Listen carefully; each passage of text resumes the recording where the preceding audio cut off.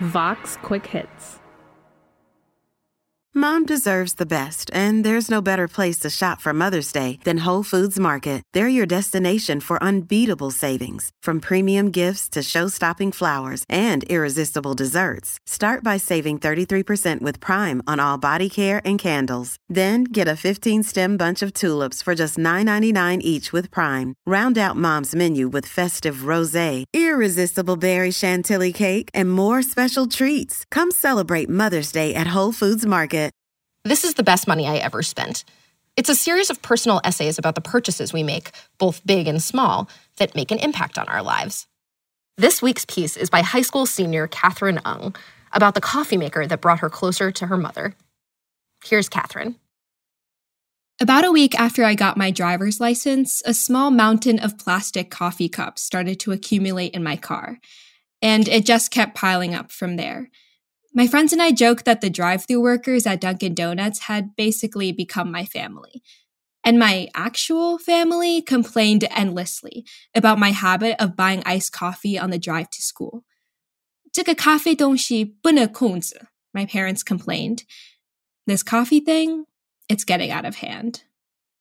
By February, the empty cups of Dunkin' started to encroach on my car's floor space and console. And as my mini mountain of junk grew, so did the dent in my savings. So I reluctantly agreed that it was time for a change. If it were up to my mom, I would have just started to make coffee with the ancient machine that she used. But I dragged her to the nearest Bed Bath & Beyond instead. We stood in the appliance section, looking at the shelves of coffee machine options. I knew I would never be able to figure out how to use a French press, and a newer version of my mom's beloved Mr. Coffee would be too boring. But a Keurig, complete with a pack of generic K-cups? Perfect. When I cringed at the $96 price tag, my mom assured me I'd be saving money in the long run. I'd never spent that much of my own money at once, especially not on a kitchen appliance. Paying at the cash register felt like some weird rite of passage. On my first adventure into the world of the Keurig, I felt determined to replicate my favorite iced coffee.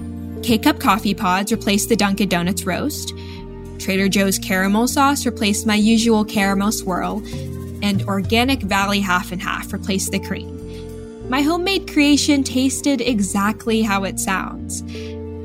It was terrible.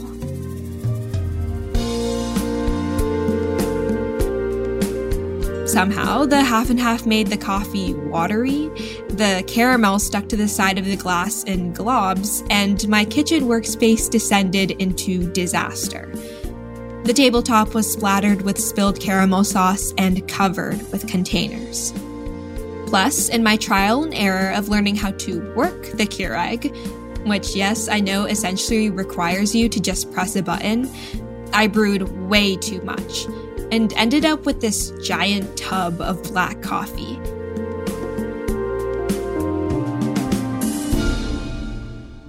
My mom and I spent a weekend finishing off the leftovers. 挺好喝的, she said one morning. It tastes pretty good. We were both surprised by this reaction. My mom had sworn by the exact same Folgers roast formula all 17 years of my life. So the next time I brewed a cup of coffee, I grabbed another K-cup from the cabinet and made a mug for my mom too.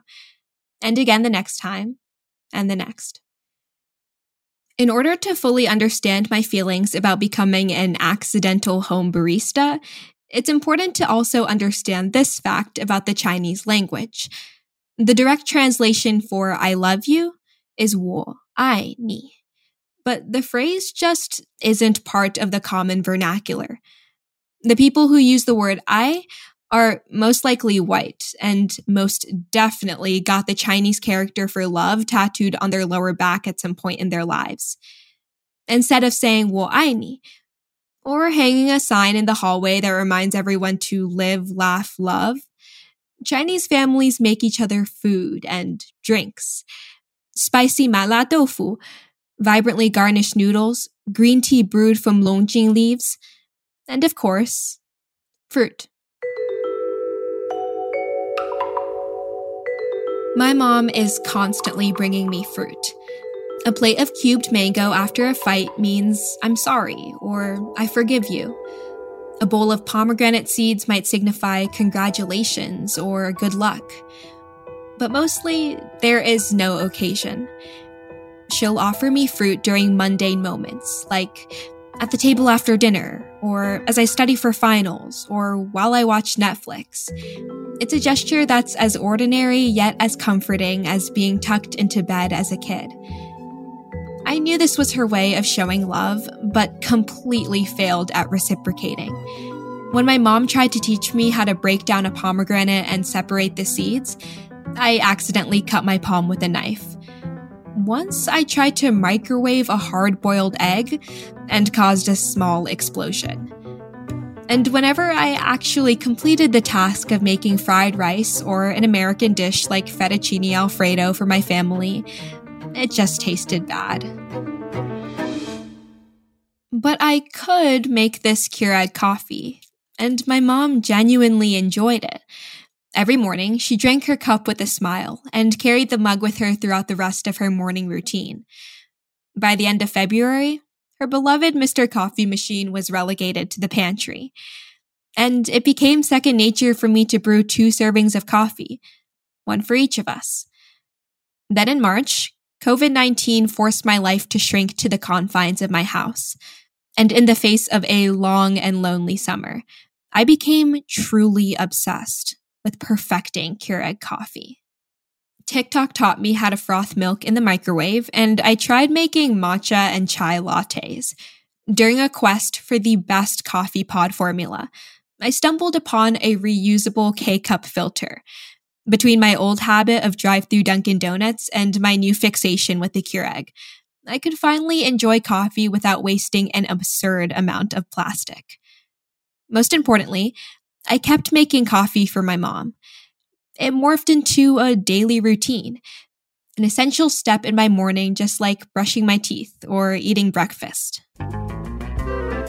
For myself, I made a glass of Keurig coffee poured over wedges of refrigerator ice. The recipe constantly shifted between cow, almond, or oat milk, and maple, sugar, or vanilla flavoring. But it never reached an ideal form. For my mom, I followed a constant formula. A mug of hot coffee with a splash of half and half.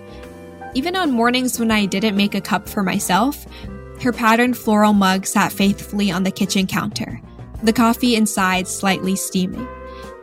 Through my ritual of using the Keurig, I could set aside 10 minutes a day to do something entirely for my mom. Although it started unintentionally, I would fill the time by thinking about her and the two of us. As I filled up the water tank, I hoped she would have a good day at work. As I fiddled with the machine settings and set out the half and half, I wondered about her health.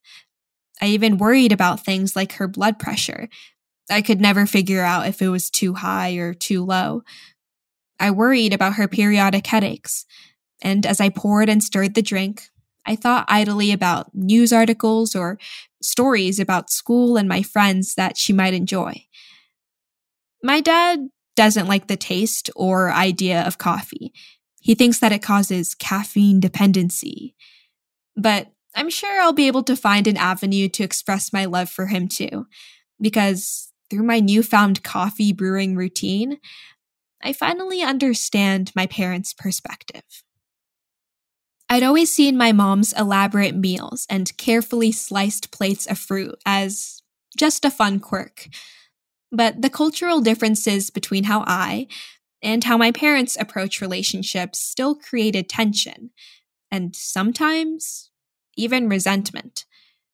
When we argued, I would gripe, "Why can't you just say I love you? Is it really that hard?" My parents preached that real affection was found in actions and not words, but that always frustrated me. They provided me a safe place to live, made my meals, and literally kept me alive. What kind of action could I take that wouldn't immediately pale in comparison? But brewing coffee for my mom proved to me that the gravity of the action didn't matter. Instead, what counted was the routine, the consistency, the small daily gift. I like to imagine that my mom and I are having this elaborate conversation through our cooking and brewing. This cup of coffee means, I'm sorry. This one means thank you. This one means, I forgive you for being annoying and making me feel bad about getting Dunkin' in the first place. But every single cup says, I love you, Mom. And thanks to the Keurig, I can finally speak her language.